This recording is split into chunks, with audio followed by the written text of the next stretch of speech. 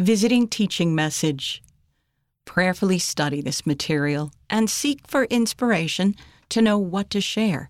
How will understanding the purpose of Relief Society prepare daughters of God for the blessings of eternal life? Priesthood power through keeping covenants. My message to all is that we can live every hour blessed by the strength of priesthood power, whatever our circumstance, said Elder Neil L. Anderson of the Quorum of the 12 Apostles. As you worthily participate in the ordinances of the priesthood, the Lord will give you greater strength, peace, and eternal perspective.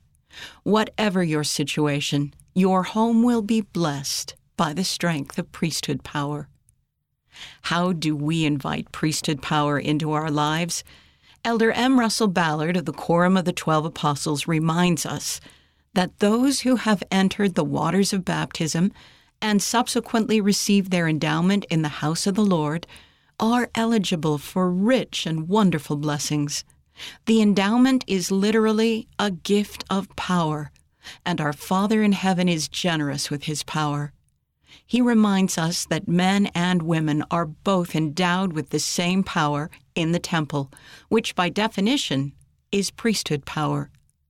Linda K. Burton, Relief Society General President, said, "Since priesthood power is something we all desire to have in our families and homes, what do we need to do to invite that power into our lives? Personal righteousness is imperative to having priesthood power. If we will humbly present ourselves before the Lord and ask Him to teach us, He will show us how to increase our access to His power," said President Russell M. Nelson, President of the Quorum of the 12 Apostles. Additional scriptures and information. 1 Nephi chapter 14, verse 14.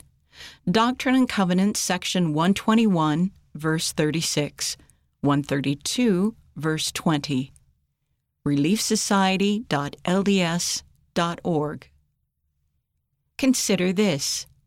How does keeping our covenants bless us with priesthood power? End of Visiting Teaching Message. Priesthood Power Through Keeping Covenants. Read by Jane Wise.